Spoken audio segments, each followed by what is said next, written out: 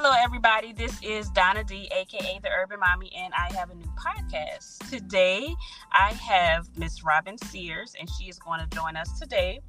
And we are going to talk about a lot of interesting topics that I think most of you can resonate with. Hello, welcome, Robin. Hi, Donna. Thanks for having me here today. Of course, thanks for coming. All right, so my first question, which I ask everyone, is who is Robin? So tell us a little about yourself, where you're from, family, or something like that. Sure. I am originally from Houston, Texas. Lived in various cities in Texas until I was a teenager and moved to Florida. And now I've been in Georgia for the last 25 years, which is weird for me to say. But it's the longest I've ever lived anywhere. And so I do love it here. It's a great place to be and to raise kids. I have 3 children. They're all grown now, and 2 bonus kiddos who are also grown. And my husband and I have 3 granddaughters and a grandson on the way. Wow, well, you don't look like a grandmother at all. Like you say, you have 3 grown kids. I'm like, well. Yes. They, our youngest is 23. So that's also part of my story. I started parenthood young. I was 17 when I had my oldest son. Okay. So, I started the parenthood journey young. Okay. All right. So what inspires you to be the person that you are today? Yeah, I think a lot of things. I think my children inspire me. I think the experiences of life kind of propel you to step into something different, and also the really unique and amazing people that I've had the privilege of meeting in my journey across the last 25 years have really provided a lot of motivation and inspiration. Okay. So looking back at your past when you were a teen mom, did you ever foresee this life that you have now? No, I didn't. I never thought I'd be divorced. So we were married for 17 years before we divorced. And I just never thought that would happen. Although I don't really know why. I thought that statistically, when you get married that young, there's a even lower percentage than in the national average that you'll stay together. And we were 2 babies trying to be adults, right? And to do this grown-up thing. And it was certainly a challenge. But I don't think I could have chosen for myself a better life. If I had been able to look forward into the future, I don't think I would have been able to put these pieces together. And I'm incredibly grateful for the experiences that I've been through that were challenging, and for the relationships that I have now that are just complete blessings. Okay. So you are the founder of Above Not Beneath. Can you tell me a little bit about that? Sure. And it's personal and professional development for single mothers. And as part of my journey as a single mom, I didn't enter the workforce until I was in my early 30s, and had the privilege of I worked for an entrepreneurial couple, as husband and wife, and they were really pivotal and mentoring me and helping me to overcome a lot of self-doubt and negative self-talk, and really helping me to grow into being able to believe in myself. And I think one of the things that, single moms, they wear all the hats, and it's incredibly challenging. And some of the things that they taught me were, to learn how to not take myself so seriously. Life, there's a lot of joy in life, and they taught me to laugh and to be able to just be, to laugh at mistakes and take a look at the mistakes that you make in life and say, oh gosh, well, there's a lesson here. Like, let's focus on the lesson. Right. Okay. So what was it like actually being a teen parent? Let me take this. It was, I lost the majority of my friends, and, my friends were going off to college, and I got married and had a child, and really had 3 friends still close with today.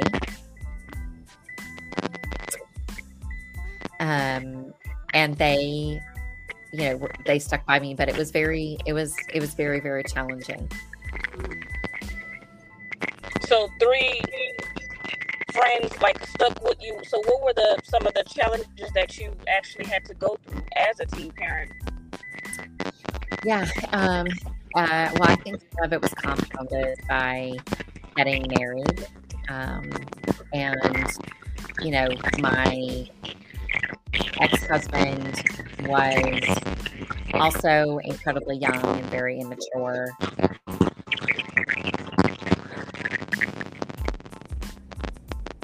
I'm sorry, the connection just seems to be really bad. I was trying to move. I'm sorry, but I can hear you. That's okay. Okay. So yeah, some of that's trying to finish school and to go to college, and babysitting, and who's going to watch my son while I am trying to make a better life for myself. And I recognize that I had familial support, which a lot of women in that situation don't have. Right. And part of the reason why I want to give back to this group of women is because I recognize that I had that and a lot of people don't. And I want to encourage and help other women who don't have the family support find resources, and learn how to believe in themselves and to trust themselves after difficult situations. We kind of break that trust with ourselves. It's like, no, you can trust yourself again. So did kids your age treat you unfairly?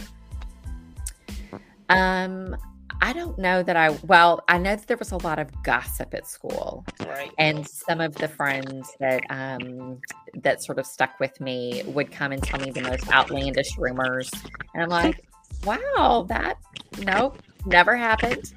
So not much is different, I think, today with teenagers. Right.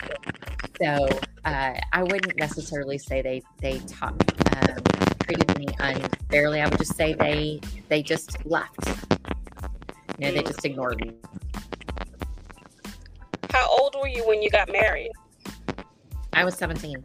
Oh, wow. So you were pregnant and got married at 17? Yes. Oh, wow.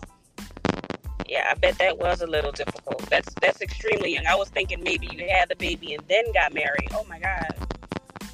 Nope. Got married in August and had my son in November. So I think there's, a lot of family pressure for that. Yeah. I was just willing to make the best of it as I could. Wow. Okay, so how long between your first child and your second? There is about 3.5 years. Okay. So, well, that's good. It didn't turn you completely away from having kids. No, it was, I did have an emergency C-section with my oldest son. And so that was traumatic and very scary, especially, being so young and not, really understanding a lot. But no, we had another son, and then 2.5 years later, had a little girl. Okay. So what is positive intelligence and how do you use it? Yeah. So positive intelligence is a way to understand the intersection between your way your emotions affect your physical body and how your thoughts drive your emotions. And so when we can understand how, like, what we're thinking impacts the way that we feel, and it impacts the way that we react or respond. So positive intelligence, let me put it this way. If I know where I feel certain stress and fear and anxiety. So if I am really anxious, I feel it high in my chest and my shoulders start to rise. So if I'm aware of my physical body and I'm like, okay, my shoulders, they're earrings now. Like, this should not be, like, what's going on? It helps me to start asking myself questions. Why am I feeling anxious? And to get curious with myself. And so positive intelligence, there's a method, they call them PQ reps, and really 90 seconds to be able to get really centered and to be really present in the moment, so that you have an opportunity to start to get curious and relax a little, and to be able to move into the other side of your brain that helps you make decisions to be calm and rational and creative instead of emotionally reactive. So positive intelligence is just, it's awareness of what's going on inside so that you can make a different choice. So do you suffer from anxiety, or is this just like a general kind of concept? No, I would say that I suffer a lot less than I used to. Okay. But yes, anxiety and I have been friends for a long time. I know him too. Yes. We are not quite as good of friends as we used to be, but it's still there. And I think that's just the reality of life and the way that we live such a fast-paced life, and, you know, all the things that are around us and that we're consumed by. And it just, you know, we start to think these things, and it just builds anxiety.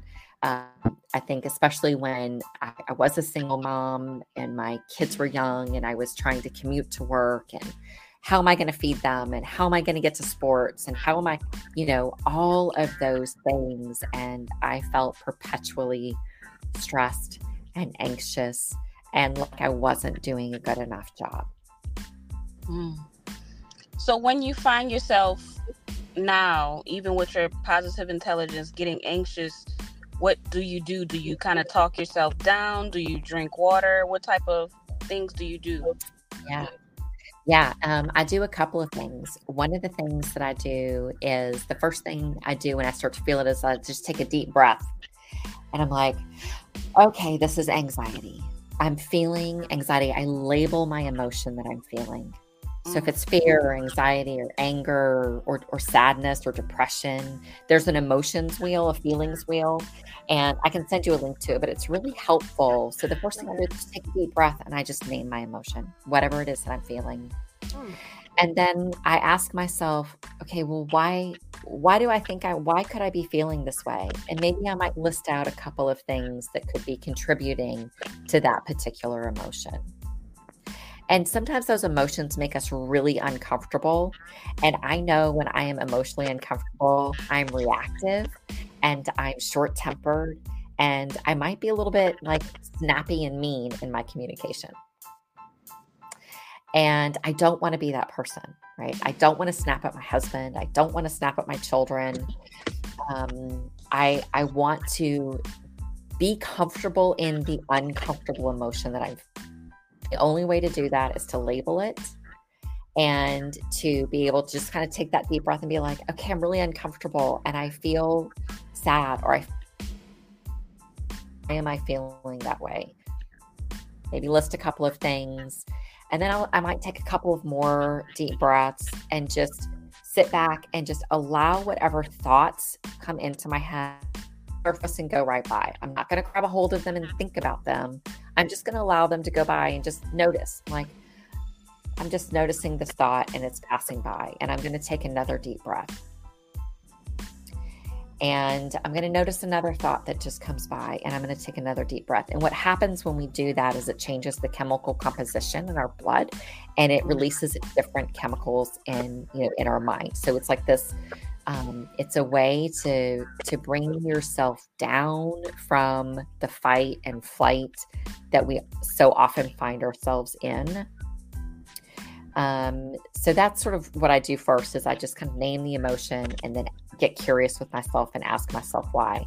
The next thing that I do really is I give myself some empathy.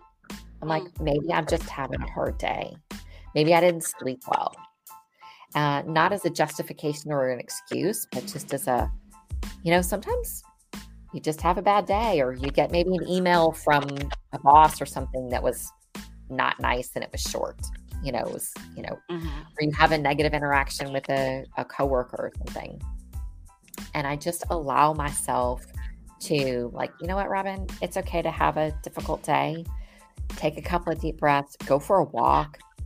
Like you said, drink a glass of water, do something that's healthy for you so that you're not stuck in that position of feeling icky. So most of us, I'm going to say most of us, because pretty much almost everyone I know deals with anxiety, and we know it as anxiety now. But when do you first remember actually being diagnosed or actually being told what you're feeling is anxiety? I remember people used to always say, oh, you're always so negative. You're just a warrior. You always think that something is going to happen. And that's what I was labeled as a kid. But I never quite knew until I became an adult that it actually had a term. Yeah. I would say very similarly. I was always that worst case scenario thinker. And, I would wake myself up at night thinking about all of the horrible things that could happen. Well, the reality is those things 99.9% of the time never happen. Right. And I think emotions like anxiety and fear, and there is a good side to them. It's a warning. It's like hey, bring awareness to this. Okay, well, what am I feeling and why am I feeling it? It's like putting your hand on the hot stove. Like that first is like, oh, that's hot. And then it's like, okay, anxiety, you're trying to tell me something. Now I'm going to ask you to step aside. Right. Because you're not going to serve me. You're just going to make things worse. So you step aside, and now we're going to allow thinking, and we're going to allow feeling and kind of getting creative with what's going on in the current moment. So yeah, I would say very similarly to you. It was like, you're negative, you're that worst case scenario thinker. And I didn't really know that was actually anxiety. Yeah. Okay. So can you explain imposter syndrome? Yeah, I think imposter syndrome is feeling like you don't belong. You don't have a seat at the table. You're there, but you shouldn't be there because you feel personally like you don't have the correct experience, or, why am I here? Why do they think that I can do this? And so I think that in syndrome, it's this belief that we have that we're not enough for the current role or the current situation. And I think a lot of us have been in that situation where we feel like, how did I get this promotion? Like, I don't deserve this. And the reality is that other people don't see us the same way that we are to see ourselves. Oftentimes they see us as more capable than we see ourselves, because we are our own worst critic. I just learned this term actually on a podcast probably about 2 days ago.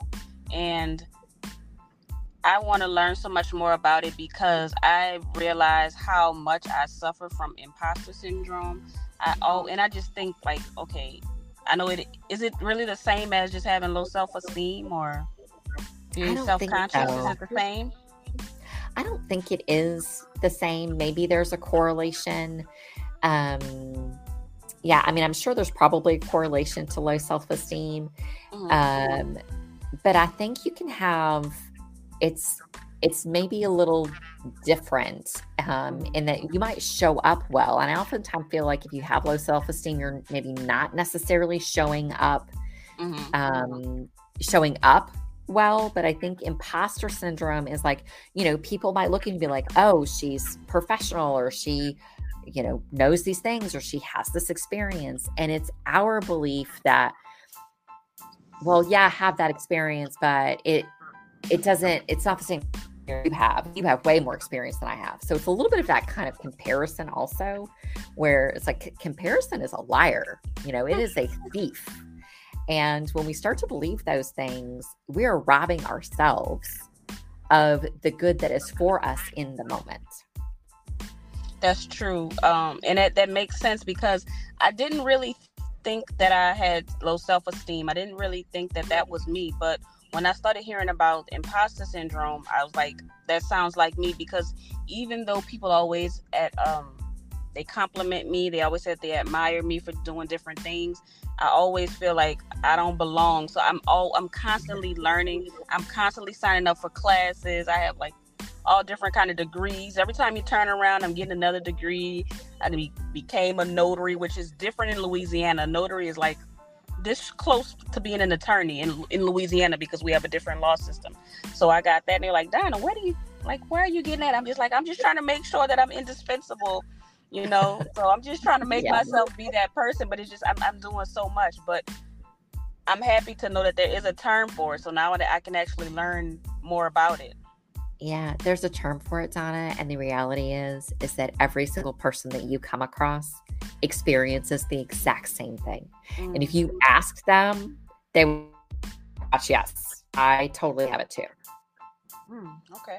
So, let's talk about mindfulness. I know I like the word, it's a cute word, but what does it really mean? So mindfulness is about being present in the current moment, and it's about like regulating your thoughts and not allowing this story monster machine that we have in our brains that's going a million miles a minute. It's learning how to kind of shut that off and being really present in the moment to be a good listener. And I think, when we, I'm also a certified mindfulness instructor. And so I think when we really practice mindfulness, it allows us to really engage with the person that we're talking to and to really hear what they're saying, because we're focused on the other person and not on what's my next answer, right? We're not coming up with the answer.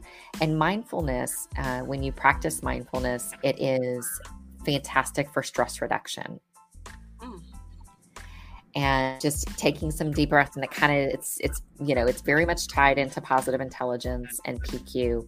It is very much just about bringing yourself to center, recognizing what's going on with your body, being curious with yourself, and thinking about so my goal is just to sit here and be with you. And in that moment, I'm just feeling the way like I'm seated in the chair, and maybe the way my shirt is feeling on my skin. And that allows me to be focused on what you're saying to me, as opposed to thinking about, I've got this grocery list I need to go do. And, you can kind of have this running list in the back of your mind and have a conversation, but you're not really having the conversation. So mindfulness is just about being present in the moment. Okay. So how do you use mindfulness, positive intelligence to help single parents? How can you put those together to encourage single parents?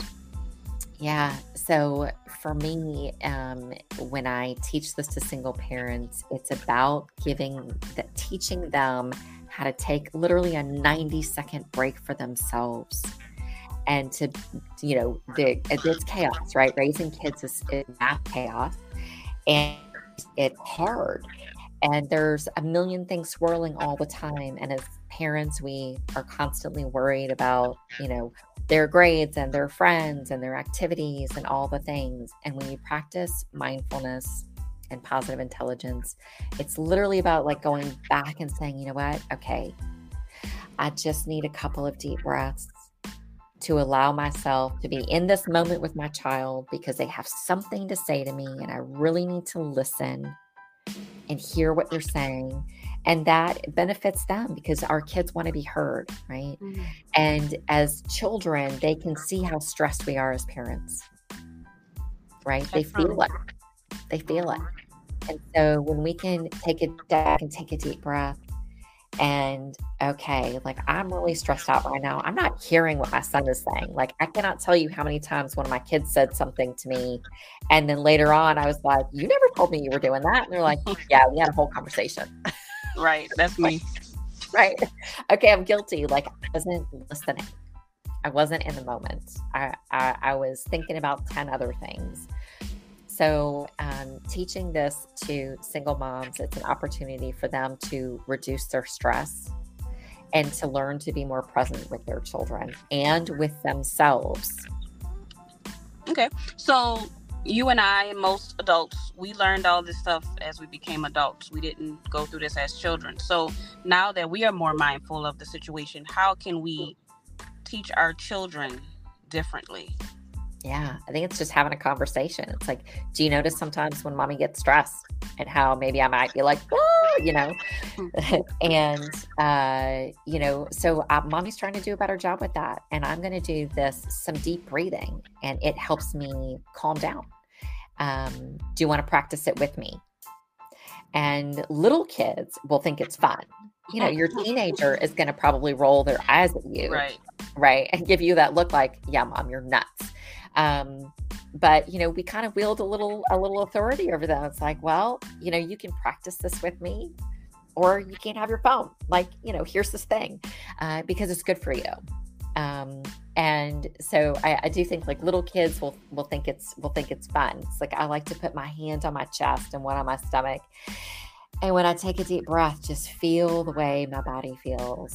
And just, I feel it. And then like your shoulders start to relax. And so it's having the conversation with your kids. Like when you feel angry, I want you just to take a really deep breath and hold it for a second and then let it out.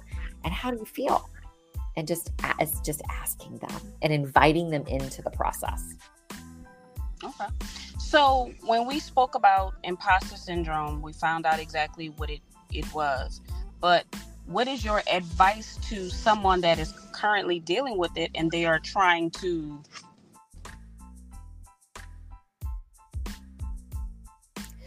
So my advice to someone who is dealing with imposter syndrome is, first of all, to be kind to yourself. Sorry, it went out. I was saying, what is your advice to them to get through that imposter syndrome? Yeah, I think my very first thing would be to, one, recognize it. So if you are actually having the thought of like, I think I have imposter syndrome, that's a powerful thought to have, the recognition.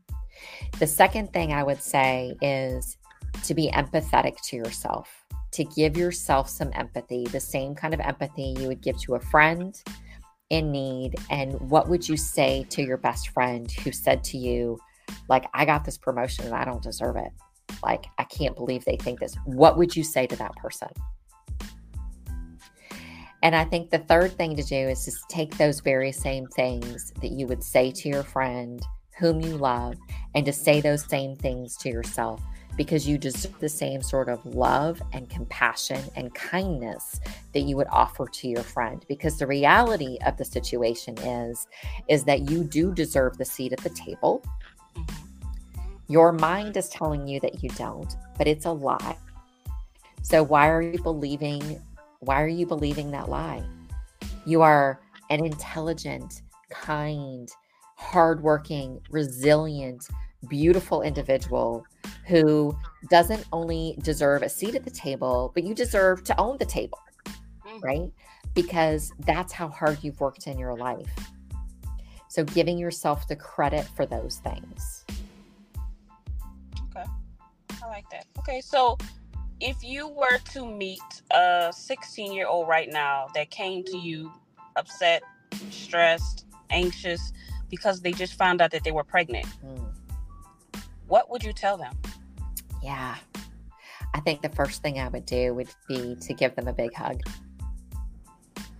and to tell them it's going to be okay. Okay. There are a lot of details to work out. There are a lot of,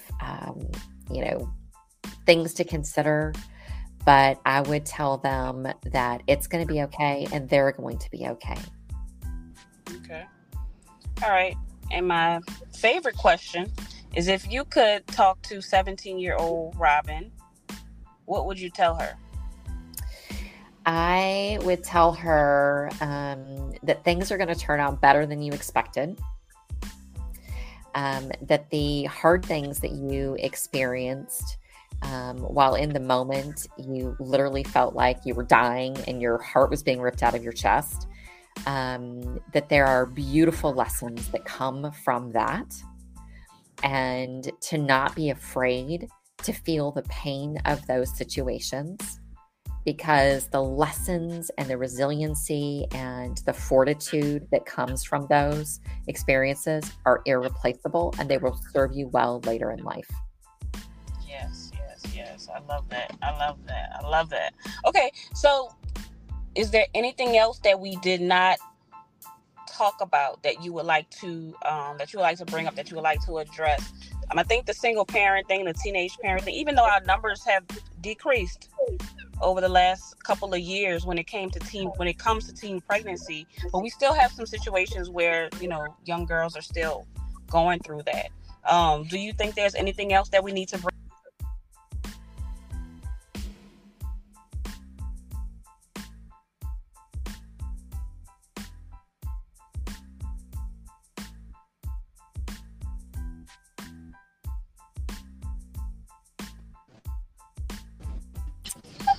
So Donna, you were mentioning if there was anything else I think we needed to cover. And I would really just want to encourage people to, if you're listening to this, to offer yourself some self-compassion and to become empathetic to yourself as a daily practice. When we make mistakes, we tend to be very judgmental of ourselves, and it doesn't serve you. It doesn't serve you. What serves you is saying like, I wonder how I could handle that situation differently in the future. I didn't get the outcome I wanted. What could I do differently in the future? That's what serves you. Beating yourself up does not serve you. So I would encourage people just to become very kind and empathetic to themselves. Okay. Can you let the listeners know where they can find you, where they can support you? Sure. You can find me on my website, Above Not Beneath, and also on Instagram at Above Not Beneath Coach. Okay. Instagram and then on the website. Yes. Okay. Oh, and my podcast too. Sorry, I have a podcast as well. Above and Not Beneath. Can't forget that. Yep. Of course, the podcast, that's important because you look towards single parents, right? And you help them, you encourage them to keep going, right? Yep. And then I also talk to organizations that are supporting them as an opportunity to provide awareness to the amazing work that they're doing, and then also awareness, for someone who maybe might need their service. Okay. All right. That's awesome. So thank you so much for the work you're doing, because I was a single parent for a long time. And I probably could have used a lot of help. I had a lot of doubt with myself. I was kind of scared. I didn't know what was going to go on. So I completely understand the part you said about having support with friends and family and all that. I had family support, thank goodness. But, sometimes as a single parent, there's some things that you don't really want to go to your family about. Right. Exactly. So I do appreciate the work you're doing, and I hope that more people can learn about it. So I hope you guys listen to Robin and you go follow her and go check out that podcast, because it's all about helping people to become better. Yeah. Thanks, Donna. I appreciate it. All right. I appreciate you. Thank you again, Robin, for being a guest. Thank you for enlightening us. Sorry I had to be on the road, but that's that parent thing coming in. It's life of a mama. Always on the run. Yes, it is. But thank you so much. Bye-bye. Bye-bye. Thanks, Donna.